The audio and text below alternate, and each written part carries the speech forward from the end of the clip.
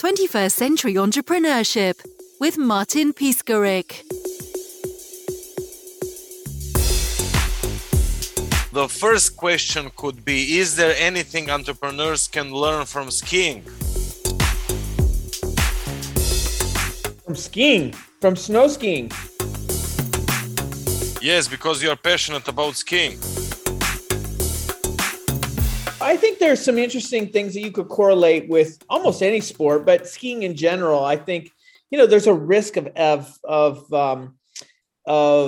danger, of course, and when you think about it, maybe you're going to a ski resort, you're on the slopes, that's one thing, right? But once you venture outside, maybe into the trees, or you're kind of all on your own, and a lot of what you do, out on the mountain to survive, those decisions you make, those split-second decisions, I think could frankly correlate to a business. I think a lot of it is in trusting in yourself, right? Trusting, that turn on the mountain, making sure, okay, I got to trust that I'm going to turn, but not only here, but I'm going to make the next turn, which is the harder of the two turns, right? I think that, you could correlate that to business as well.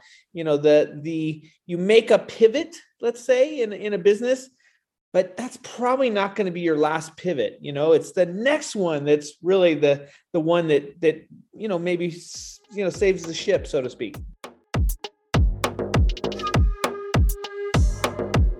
What are the benefits and drawbacks of dropping out of high school? Gosh, the benefits and drawbacks of dropping out of high school. The benefits is you don't have any parents to guide you. The drawbacks are there's no one to guide you, right? So you're kind of off on your own. And I think when in my case, not only did I drop out of school, but I was living on my own. And I think when you combine those two things together, it's really about surviving. Now, I come from a family of, reasonable, I wouldn't say we were a crazy wealthy family, but, we weren't bad off. I always know that I could go home. Right. So let's just get that out of the way. Right.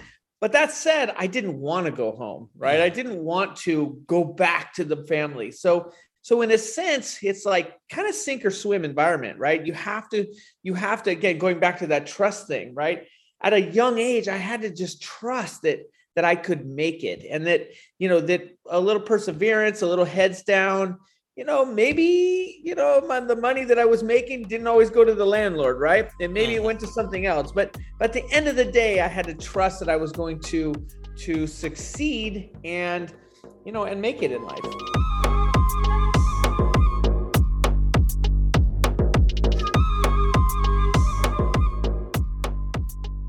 What personality qualities do you believe were to blame for skipping high school, and which ones are helping you now in your business? Yeah, I would say that when I was growing up, my mother taught me to be incredibly, self-sufficient, right? She really drilled into me, be responsible for yourself, do your own things. In a way that set me up for a career of being self-driven, right? The downside to that is I'm so self-driven, I'm not always the best employee, right? I'm the disruptor. I'm always asking the questions. I'm always saying, well, why do we do it like that? Could we do it better? Could we do it different? So it takes to manage me, right? It takes a little bit of finagling. Not only am I a crazy artist, a little bit rebellious, all of those things kind of all wrapped in one, but then you kind of have to manage me and kind of keep me in line. And sometimes it's good, sometimes it's not. It's gotten me this far, so I'm okay with it, I guess. And what is your approach to disruption in industry, by the way? Yeah, my approach to disruption, that's a good question. I don't know that I have an approach, like a full-fledged approach. I think that I'm always questioning whether or not, like, why do we do it this way, right? And even in my own self, why do I get up in the morning and, take a shower first thing and have a cup of coffee? Like, who made that, right? Who decided that, right? That was the way. So I think having this openness to being willing to look at things another way. I also think technology plays a big role in that. It's constantly changing, right? So therefore, our lives are constantly changing, and the way we do things are constantly changing. I wish, companies like Apple would stop changing, their methods, because every time I look at that thing, it's like a new font or a new this. It's very confusing. So you kind of have to adapt. You have to be able to adjust, in any which way. I think that's really important. I also, I'm a disruptor in the furniture industry, right? This is a bunch of like archaic, old guys that basically set up this business, in North Carolina way back in the day. So, to disrupt that, to push the buttons of that is, it's different. It's not, these guys are set in their ways. And so, I don't know. Look, how disruptive am I? I'm, in the scheme of things, I'm not. I'm just trying to get a sofa delivered in a reasonable time and provide all the things that people want when they purchase something, and really change that method of buying a sofa shouldn't be a drag. I always say it shouldn't suck. Right? It should be fun. It's a big purchase.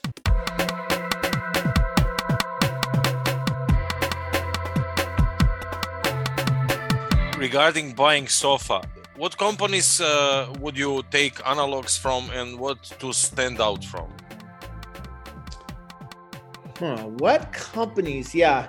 So, I think, my previous employer, Restoration Hardware, RH, Gary Friedman, the CEO of RH, he's done a lot of amazing things. He's almost not anti, online sales, but he's, that's not his thing. His thing is building these giant stores and presenting this brand in a way. I think there's a lot to take from that, right? How we present the brand, whether it's online or in store. So I find a lot of inspiration from what he's done. And, he's been my boss multiple times, in my career. So I do appreciate him. I think there's some other people that have also, that maybe I wouldn't follow.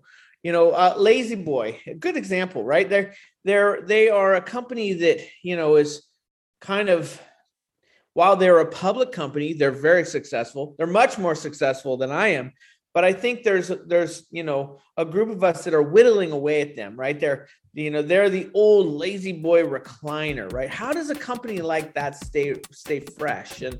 And so I don't look down on them, but I certainly don't watch them to figure out which direction I should be headed.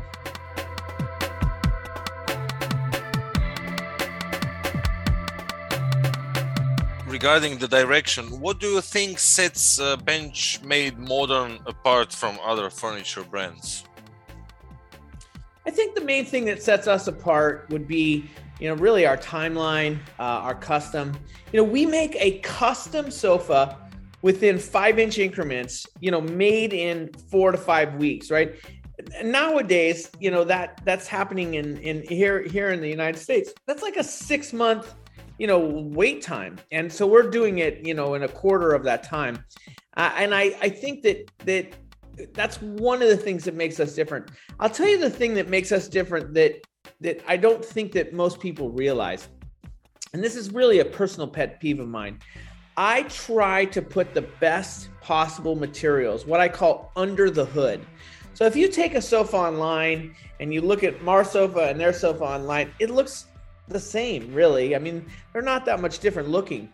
But when you get that sofa home, you can tell a whole difference of them. And it's somewhat of a selfish thing, right? I put the best materials in the product because I don't really want to ever hear from you again. I mean, honestly, I don't want to hear, come back, oh, it just didn't work, that, it's like that actually costs me more money. And I think that at that point, we're not turning that customer into a brand advocate, right? They're not actually out there saying, this thing is awesome. So I spend a little bit more money on materials. And at the end of the day, I think we have a better quality product. And I don't think people, maybe we don't even do a great job of really explaining that. but I think that it's what really makes us different compared to some of our competitors.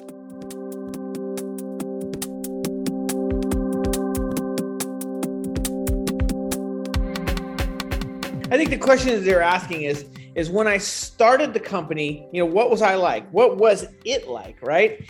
And then from there, we've grown throughout the years, right? And now what is it like? And I think in the beginning, when I very first started, I was making furniture. I mean, we've even made furniture in our backyards as we've struggled with, ups and downs and, making it and not making it, success and failures and all that. I am a creative person, just inherently I'm creative, right? That's like, I reek of it. As our company has gotten bigger, some of that creativity has been stripped away because we can no longer pivot and make these changes as quickly as I would have back then. Mm-hmm. On the flip side of that, it allows me, I now have the financing, the funds to be able to afford some of the things that we want to do. So do I have to be as creative, right? Do I have to find a hack?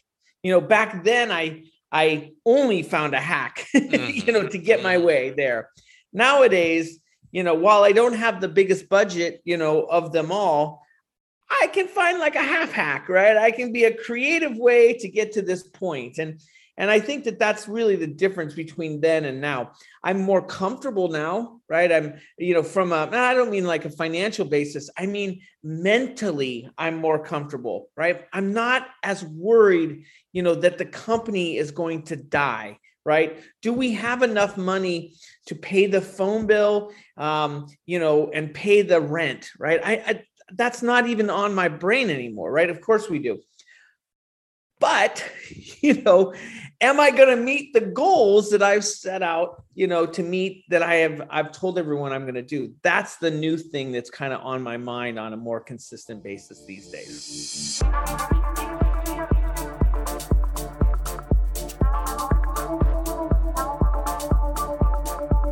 And what about personality traits? Yeah. So for all those new entrepreneurs listening to us at this moment, are there any personality traits that you have that helped you in the process? Yes. Personality traits are so important because everything is judged on that, right? So every interaction is based on every meeting is judged on that interaction, right? So maybe when I was younger, I was a little bit more of a punk ass, right? I was a little bit more, confrontational or judgmental. And maybe I wore that on my sleeve a little bit more. I think these days I'm a little bit less judgmental. I'm a little bit more reserved. I'm older, right? I'm actually just older. I'm a little wiser, right? I'm not as cocky as maybe I was in the past. I think that there's a time when you get a little bit older, you start to kind of step back and say, you know what? I don't know everything. I'm not the best marketer. I'm not the best furniture designer. I'm not even the best furniture maker, right? But I know what I don't know, right? And I'm willing to let other people take a stab at it and let them shine instead of always being the one that has to outshine everybody. And regarding those guidelines, any specific daily routine you have and what kind of mindset you think entrepreneur needs to have to succeed? I don't know that I have a daily regiment or, I'm not one for the same thing over and over again. I do have an interesting story that I think is along those same lines that I can share with you. I have felt, in the last 2 years, we've all, been avoiding COVID. We've been at home. We've been, just locked down in so many different ways. I've lost some of that creativity. I call it a COVID slump, right? And how do I get out of that COVID slump? And I spent some time, I don't know, maybe it was a month ago. And I really started to kind of inward look at myself. My wife was complaining like, gosh, come on, can you get to that old self where you're excited about everything? And I really realized like, I'm kind of in this slump. How do I break myself out? So what did I do? So, and this kind of where it ties back into regiment and how do you maneuver your mentality one way or another? I went back to what inspired me, right? Mm-hmm. Street art, architecture, like photography, right? Those are the things that inspire me. So I went out on a daily basis and I would photograph those things. I would go to places that were particularly rich in that sort of, graffiti and street art and modern architecture. And I would study those again. And lo and behold, it got me excited and it got me thrilled to actually like do the things that I'm good at. And it really started to lift me up. And I hope, it's gotten me out of that slump. I can feel it. I'm not 100% out and about, but I can definitely feel that moment of time when I focused on what used to get me excited, it worked and kind of brought me back to a creative and fun entrepreneur.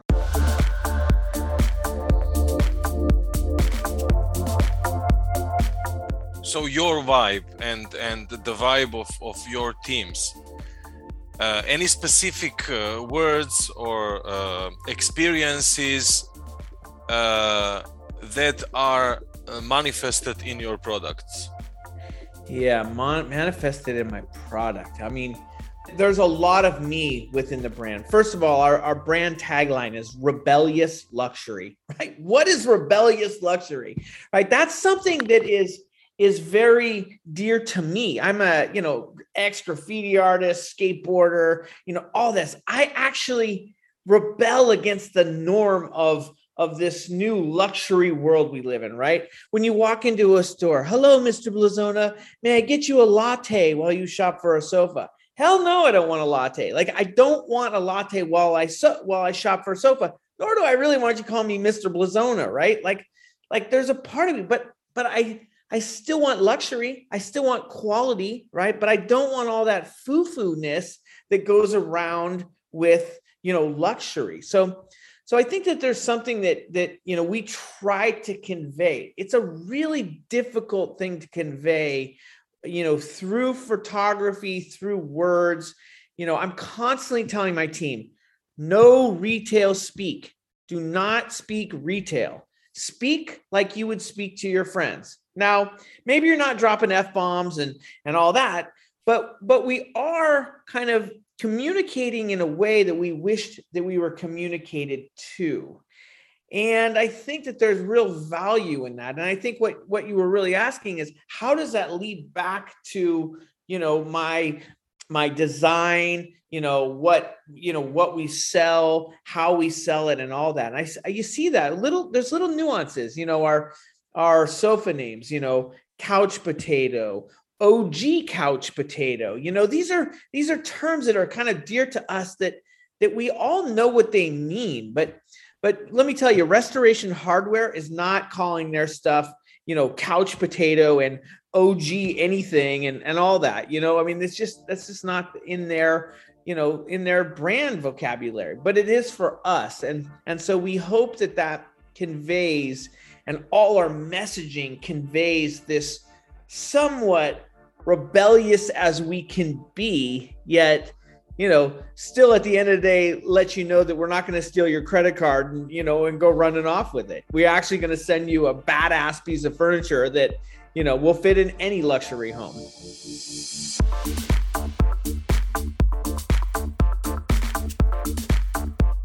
I'll tell you a fun story that happened along the way. I used to do all my own local deliveries. I did this like in my truck, right? Like my own pickup truck in the Bay Area. I thought, okay, I will, it's cost us like, let's say $200, $250 to deliver in the Bay Area, to deliver a sofa from the Bay Area warehouse into their home. $250, like that's no chump change, right? So I thought, okay, I will deliver all my own Bay Area sofas in the back of my pickup truck. I already own one, right? And so I would go to these people's homes and, I'd show up, I'm already here to make your delivery, sir. How can I help? That kind of thing. And people would say to me the strangest things. They would say, I'm sorry, but we paid, for white glove delivery, and I look, I have every order on my phone. I didn't tell them who I was. I didn't tip my hat, right? But I would say, well, sir, I'm sorry, my paperwork, like my paperwork. Yeah, right. My paperwork here shows, you only have curbside delivery, but I'm a nice guy. I'm happy to help you carry it inside. We can carry it in together. We'll unbox it together. We'll carry it in together, which is no small feat. Like that's a time-consuming, long process.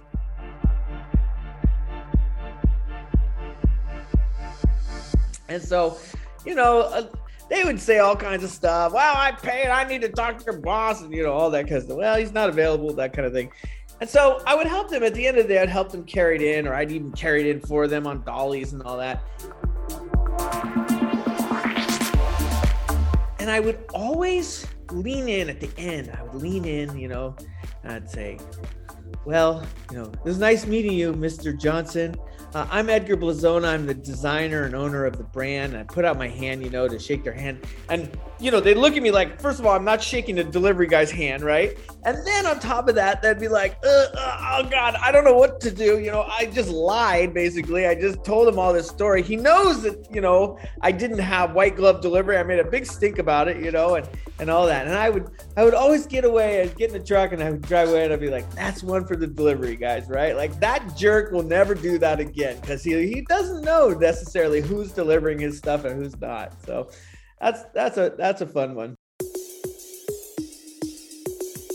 People always ask me, how can they, find out more about my brand and all that, and what should I do, and I, of course, I tell them go to Benchmade Modern. But the thing that I always say is go to our swatch, free swatches, right? You can click on this button and we send you a giant box. It's got 100 swatches in it. It's a huge 14 by 14 box. I send it second to air. You wonder why I send it second to air, right? It's a signal, right? This is a marketing play, right? What we do is we send you this box second to air and we get it into your door. It's kind of a signal saying we mean business, and then you get all these janky little envelopes with these little teeny swatches from everyone else as you wait. And you remember at the back, like those guys sent me that big giant box. And so that's part of that process. Another thing we do, and a lot of people miss this, but we if you go to our product pages, you can hit a print button. We actually send you a giant piece of paper, full scale piece of paper of your sofa, whatever custom size sofa that you ordered, huge piece of paper, a corner sectional, whatever. And you lay it out on the floor and you can see, does my husband fit in between the arms? Can he lay down in between the arms, take a nap? Does my family fit on it? Does it fit in the room? Will the sofa fit here with my chair? All of that. We send that all to you. And again, going back to for you, it's this great piece of, of paper that really kind of seals the deal. But for us, it's again, more signaling, right? More signaling to say, we mean business, we're quality. And again, we're not just going to take a credit card and run with it. Right. And so I think that's part of, our whole thing is to, really get you to the site and give you this stuff and really make you comfortable with the purchase. 21st Century Entrepreneurship with Martin Piskarik.